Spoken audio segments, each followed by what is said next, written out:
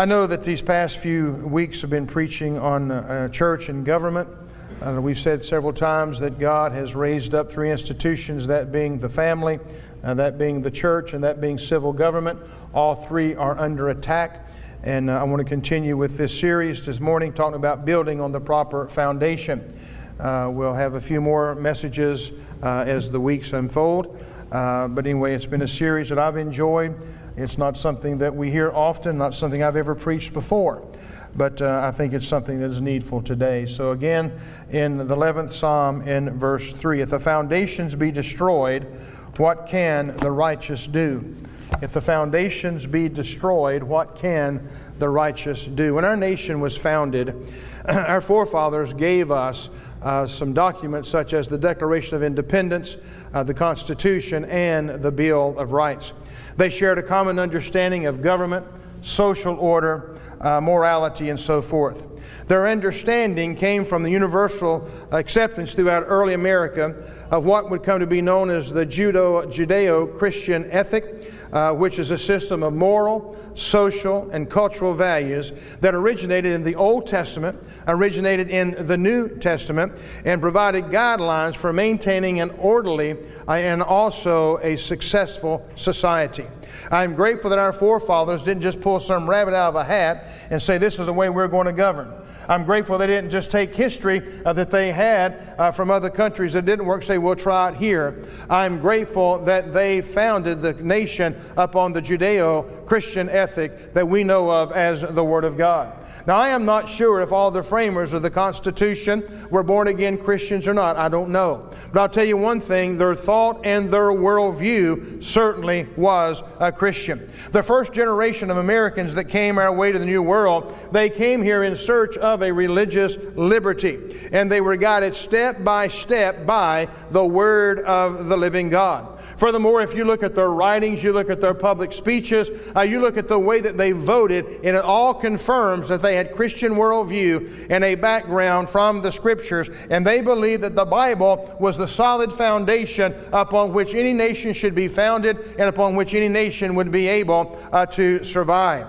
Now, these are the self-evident truths that Thomas Jefferson and his fellow patriots were boldly talked about in the Declaration of Independence. They were the philosophical and the moral underpinning of America's experiment in ordered liberty, and they served as a solid foundation upon which this great nation was built.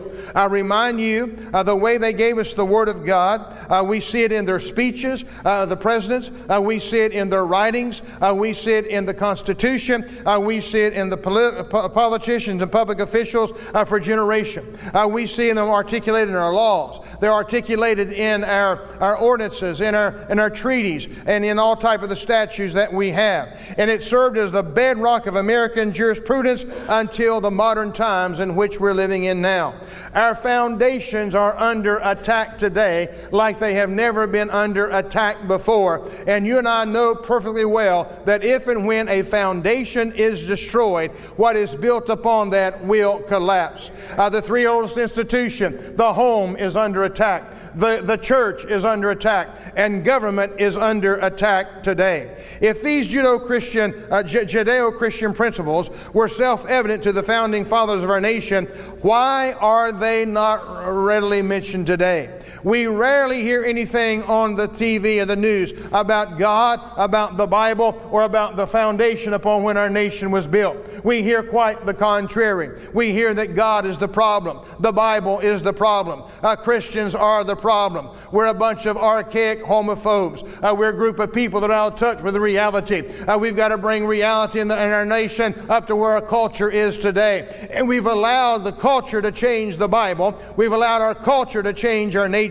And we've allowed our culture, by and large, to change the pulpits of America today. But these, I believe with all of my heart, the answer to that question, why do we don't hear more about it more readily, is complex. But I believe it's safe to say that our culture is changing rapidly, especially in the areas of education and in the area of media, have downplayed the importance of moral and spiritual values throughout our country. We have thrown moral slap out the window. People simply do not have morals the way they did at one time. Man does not love mankind.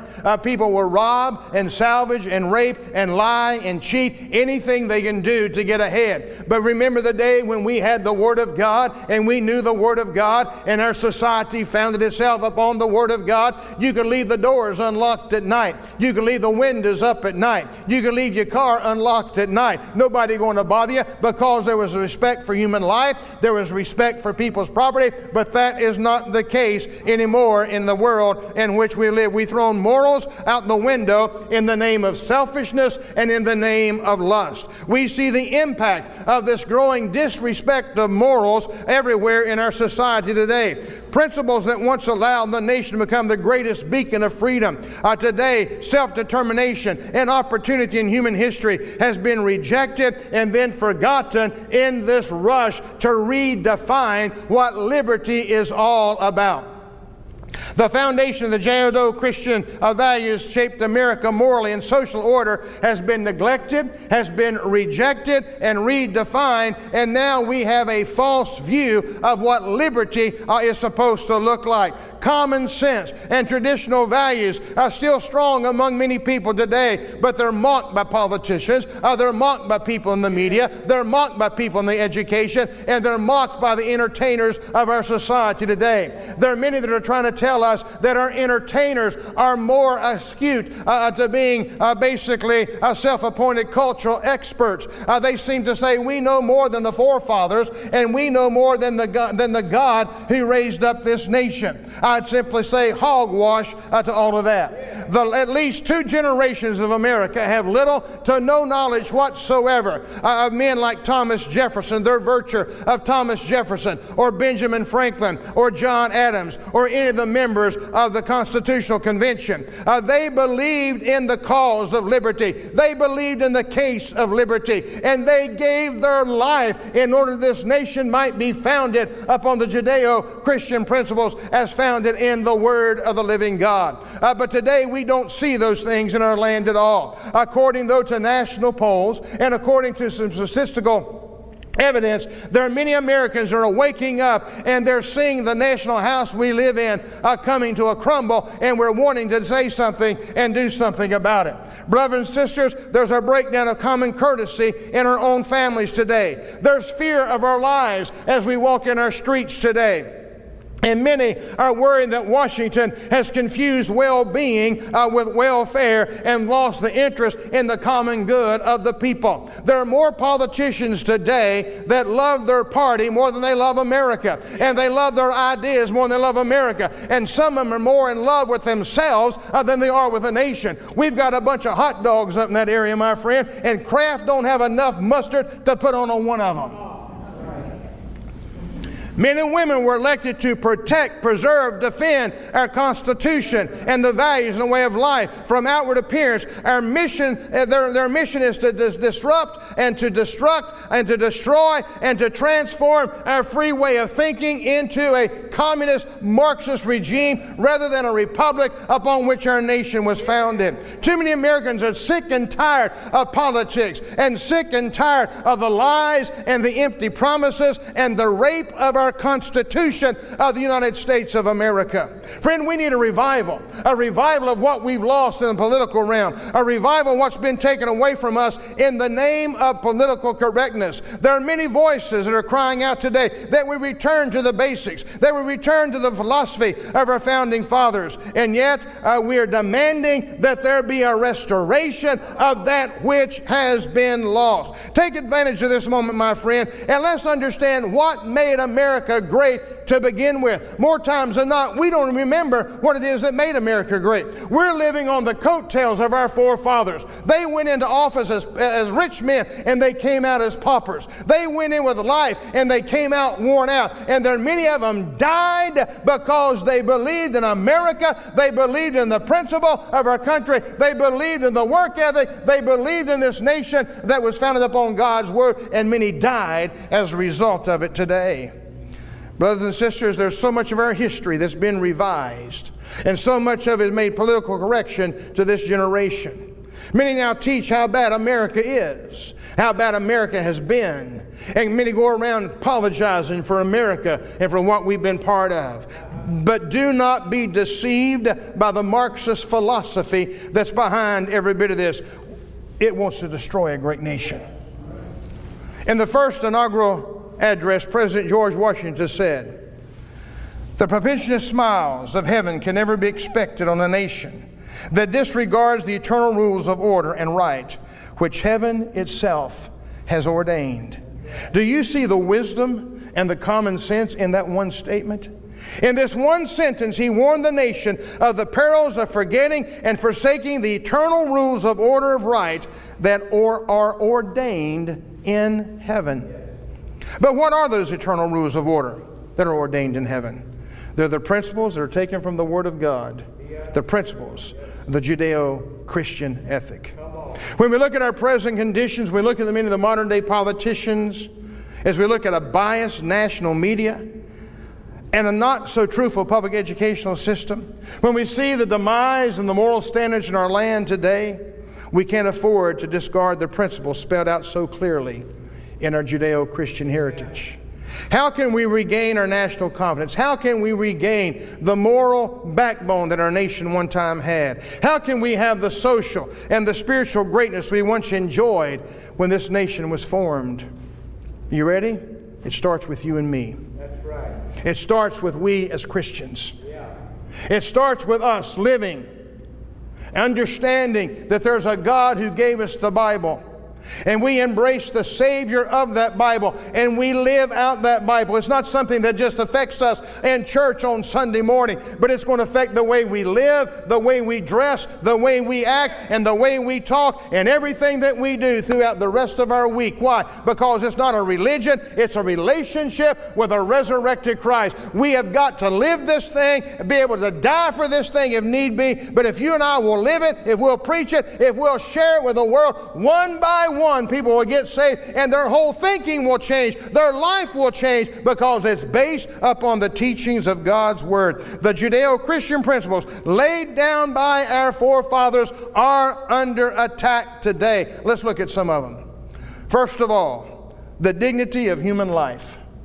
Without respect for human life, I mean from conception to natural death, without the respect for human life, any claim of decency and morality would make it meaningless.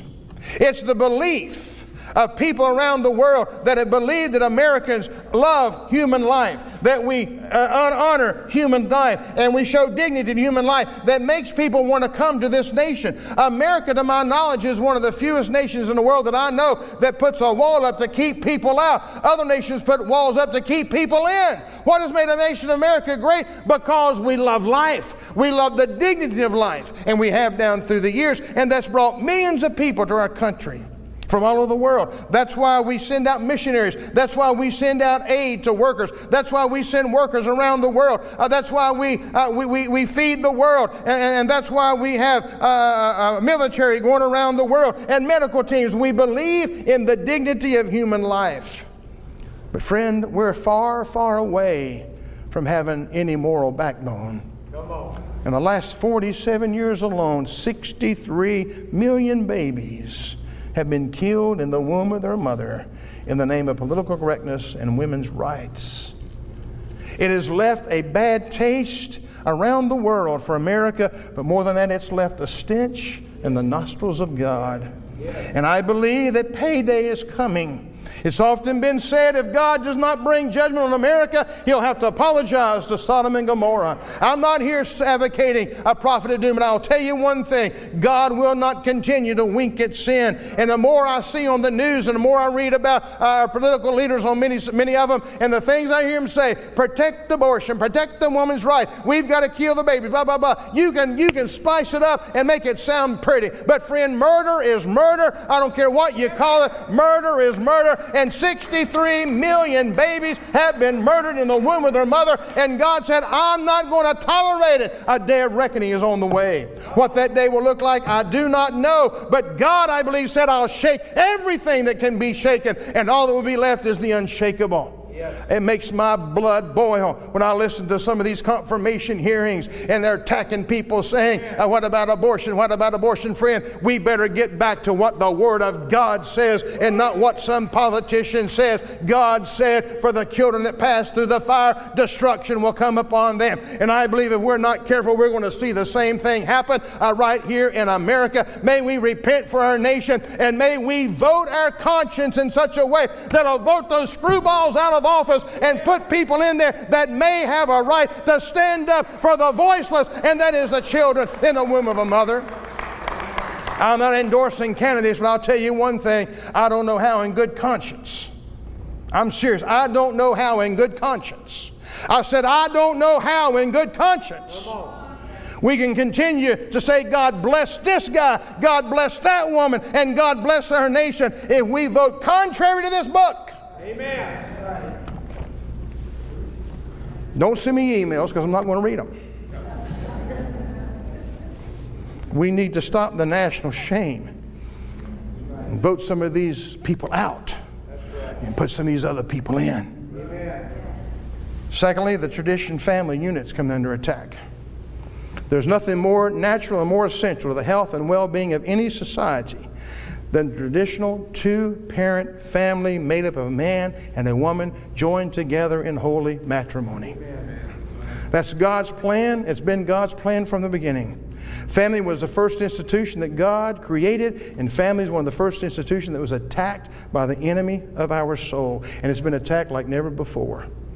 God created a man and a woman that they might be parents to children, that we might teach our children the fear and admonition of the Lord. We don't leave child rearing to the school, and we don't leave child rearing to the reform school, and we don't leave child rearing to somebody else. We have that God-given responsibility to raise our children in the fear of God. When a man and woman come together in holy matrimony, they're as opposite as daylight is from dark. But the two become one flesh. They begin to think alike. They begin to act alike. The strengths of one and the weakness of another, they come together. They compensate, and the two become one. Why? A family unit to bring glory to God. A threefold cord is not easily broken. I'm going to say some things, and you may not like it, but it's amazing what you say while you're under the anointing. But when the anointing lifts, oh my God. Some of you don't understand that. Come on. I don't understand prenuptial agreements. Now, we'll get married, but we're going to sign this paper. When we divorce, or if we ever do, you getting this and I'm getting that. That's defeat before you start. Amen. You should not enter into marriage lightly. You think about it. You understand there's going to be trouble. Friend, the marriage is the easy part. It's living every day together. Oh, Pastor, my marriage is made in heaven. So's thunder and lightning, Leroy. So's thunder and lightning. But I'm in love. Love is commitment. It says, I choose to love you every day of my life. Yes. It's a choice. You don't fall in love and out of love. It's a commitment. I thank God He didn't sign a prenuptial with me. I thank God He didn't wake up one day and say, you know what, you don't look too good today, boy. I don't think I need to do with you. You know, you fail, you sinned all day long today. No, God stuck with me. And He continues, and He wants us to stick together as family units. The enemy comes in to try to sow discord of divorce and shame, and everybody suffers for it. Our nation suffers for it. Look around and see the family is being attacked by modern day think they know it all crowd today. Pray for your marriages. Pray for each other. Love each other. And if you've gone through a divorce or separation, I'm not here to beat nobody up. I'm just saying, friends, let's get this thing together and say, God, help us. God, help us. Our work ethic, something else has been attacked today. Dating back to the landing at Plymouth Rock, what has sometimes been called the Protestant work ethic. has long been one of the most definitive characteristics of the American way of life. The Bible says, "For even when we were with you, we would give you this command, if anyone not willing to work, let him not eat." Friends, manual labor is not the president of Mexico. The Pilgrim Fathers knew they would not survive if each man and each woman did not do his and her share of work when they first settled. And that was a powerful testimony of the demonstration of a work ethic. In times of stress, in times of the Great Depression that we saw back in the 1930s, or a time of floods or fires or wars or natural disasters, epidemics or pandemics, I know that jobs can be hard to find, but everybody can do something to help somebody else. Amen. We've always been a nation that stepped up to help. Many times we that don't have give to those that didn't have, and we that had more gave it to somebody who had a little less. But we've always been a people that understood the importance of work and working for the glory of the living God Himself. May I say this to you? Any government policy, in my opinion, that averts work is wrong. It puts individuals and it puts families in bondage. Look at what's happening in America today. Well, Pastor, you've got to be considerate of the pandemic. I am. I don't have the handle. I'm not trying to be a Monday quarterback. But I am simply saying, friends, you shut down a nation and you take away our right to work, and you're going to put us in a depression quicker than you've ever seen anything in all your life. Any government policy that subverts the right to work or holds individual families in bondage in the name of welfare is a subversion of this basic human right. In my opinion, that also is true during a pandemic. I don't understand how some of the box stores and grocery stores can always be open, and there's hundreds of people in there at a time, and you got churches in California, they won't even let you meet. You've got churches that can't meet to this day. You've got churches right now that are suing states and suing governors because they can't meet. You know why? We're not important. Let me tell you something. If you got a job, that work is essential. Yes, it is. You're talking about prejudice to come up and say, well, that's an essential job. That's not essential. That to me is one of the most prejudiced things I've ever heard. I don't care if you're slinging cow manure, that's an important job. If you're picking paper off the street, that's an important job. It's essential. Whatever you do, you put your hand to the work, that is essential. And yet we find this particular theory and all this junk going on in the political mushmilling head saying, you can't work and you can't work. That's taken us away from our God-given constitutional right. Amen. Been attacked. The right for God-centered education has been attacked. America has suffered much at the hands of a political correct agenda when it comes to education. While our society has suffered because of it, it's our young people who have suffered the most. Without sound knowledge of history, without a sound knowledge of tradition, the children and youth in America have become disconnected, they become skeptical, and without a sense of belonging. And any society that fails to educate its children between a proper relationship between themselves and God has failed that generation. Amen. When I was in school, and many of us were in school, remember the days? We read the Bible in the morning and we prayed in the morning. And you know what the biggest problem in schools were in that day? Talking in line, running in the hall, bubble gum, and pulling the pigtails on Mary Sue's hair. That was it. But what happened? They kicked God out of the school, and they took prayer out of the school. You know what happened? Look at it. Murder, rape, dope, drugs, murder. You name it. It's out there in the school system today to where you got to hire people to keep guard over our children as they come to school. We are crazy, friend, in the things that we've done. That's right. I went to Ukraine. Let me back up. No, I was over in Spain. No, let me back up again. Where was I at? I was in Romania. It'll come to you in just a moment. I was in Romania. Tom Scott and myself went to Romania. Was teaching over there and doing some things and preaching. They took us into a government-run school. And we walked in and you could have picked up a pin off the floor. It was so quiet. The students had their Bibles on their desks. The students, you walked in, how are you, sir? How are you, sir? They showed respect to the teachers. They honored God in that government school. I mean, man, I must be watching Father knows best or something here. Leave it to Beaver. I mean, I'm back in time. It was phenomenal. You know why? They're still teaching this to their children. They're still teaching this to their children. If we have not taught our kids a vertical relationship with God, they'll never learn to respect teachers. They'll never learn to respect authority. They'll never learn to respect their parents.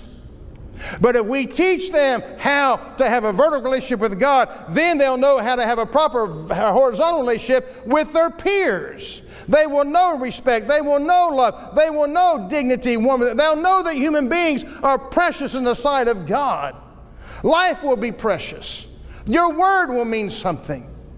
And yet I think that's where we're failing even today. Our founding fathers knew this to be true. Therefore, they saw the importance of a God-centered education. They believed the purpose of education of all levels was to include the virtues and the moral values that are essential for good citizenship. That's why all the universities of the founding era were established by Christians and mostly by Christian pastors. Many of the local schools and communities were held in the church building, and many times the pastor was also the teacher of that particular place. And they used the Word of God for their textbook.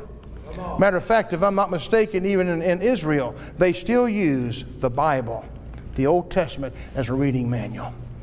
Where we're saying, see Dick hit the ball and watch Jim jump over the hoop, they're reading in the beginning God. And they get that in their heart and their mind and their soul, and they know who God really is. Every academic discipline, whether it be science, math, history, literature, or arts, has deep Christian roots in our early founding days as America. And many of the grade schools, as I say, were taught by pastors. Harvard, Yale, Princeton, many of these Ivy League universities, they were founded primarily to train ministers of the gospel of Jesus Christ the Lord, and they had churches backing them in the process. Why? Because they wanted to get the gospel out to the masses of people. But look at Harvard, look at Yale, look at Princeton, look at these Ivy League schools. They're 180 degrees opposite of what they were founded to be. God help us. When our schools, in the name of tolerance and diversity, deny students the privilege of proper understanding of the Judeo-Christian heritage, they've handicapped that next generation understanding of the world and God's intent for this nation. I'll tell you something else been eroded, and that's God's covenant. The Bible said, blessed is the nation whose God is the Lord, and the people whom He has chosen as His heritage. America was blessed from its beginning because our beginning was blessed of God upon whose foundation we built. Christopher Columbus believed that God brought him to these shores for the purpose of establishing a godly nation. The Pilgrims began their journey to the New World with the covenant known as the Mayflower Compact, survived many obstacles, upheld the strong faith, and continued to pray in spite of all the odds that were against them. And God saw them, God heard them, God blessed them. And here we are today, a blessed nation because of them. We are now reaping the fruit of their labor. But friend, I don't know how long that fruit is going to continue to come, because we have cut ourselves off from the vine. We've cut ourselves off from the vine.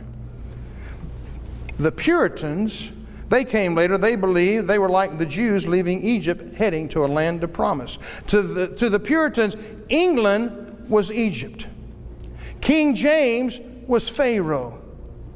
The Atlantic Ocean was the Red Sea. The Indian was the Philistines. And they were coming to this new world with God in their heart and their mind. And they were going to set up housekeeping. And they were going to raise up a nation upon the Judeo-Christian principle. And they were going to evangelize the Indian. And they were going to reach the world with the gospel. And this was a place that God was going to use this nation mightily. And He has up to this point. But we've forgotten where our blessings have come from.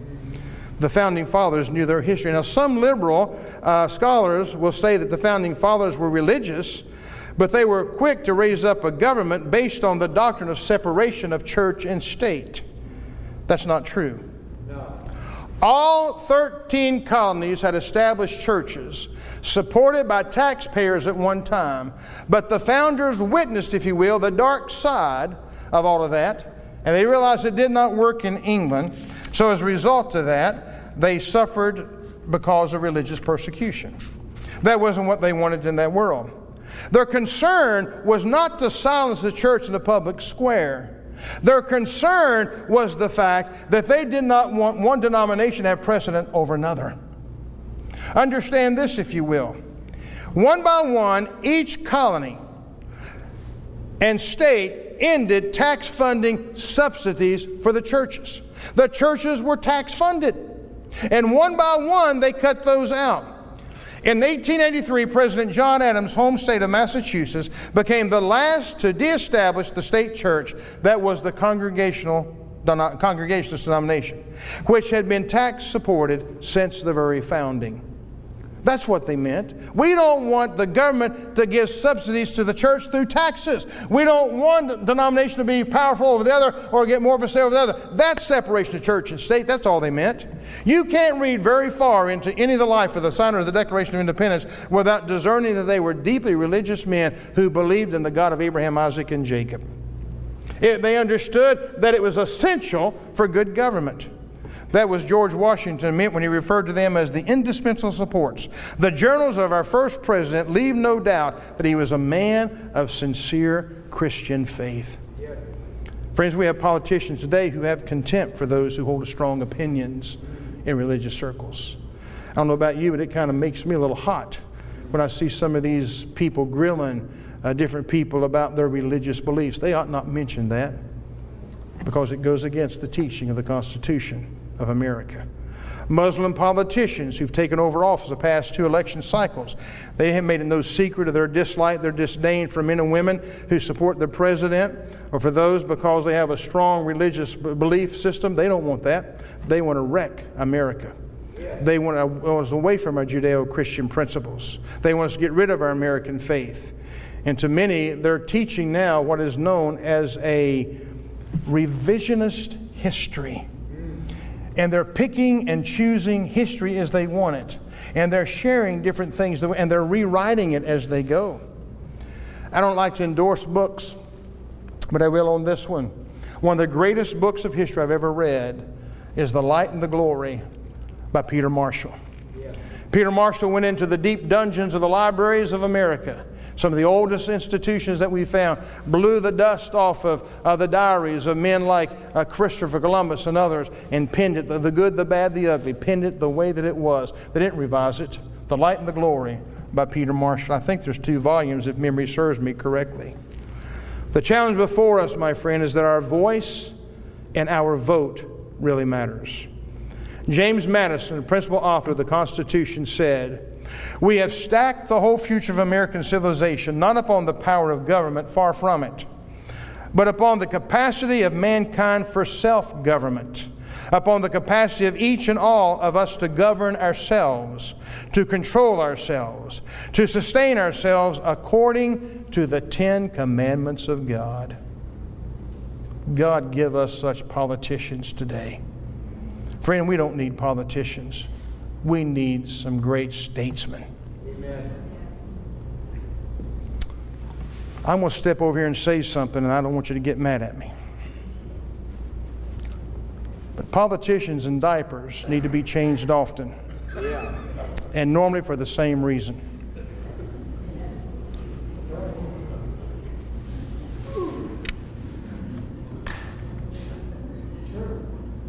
Let that sink in. We're in serious business, friend.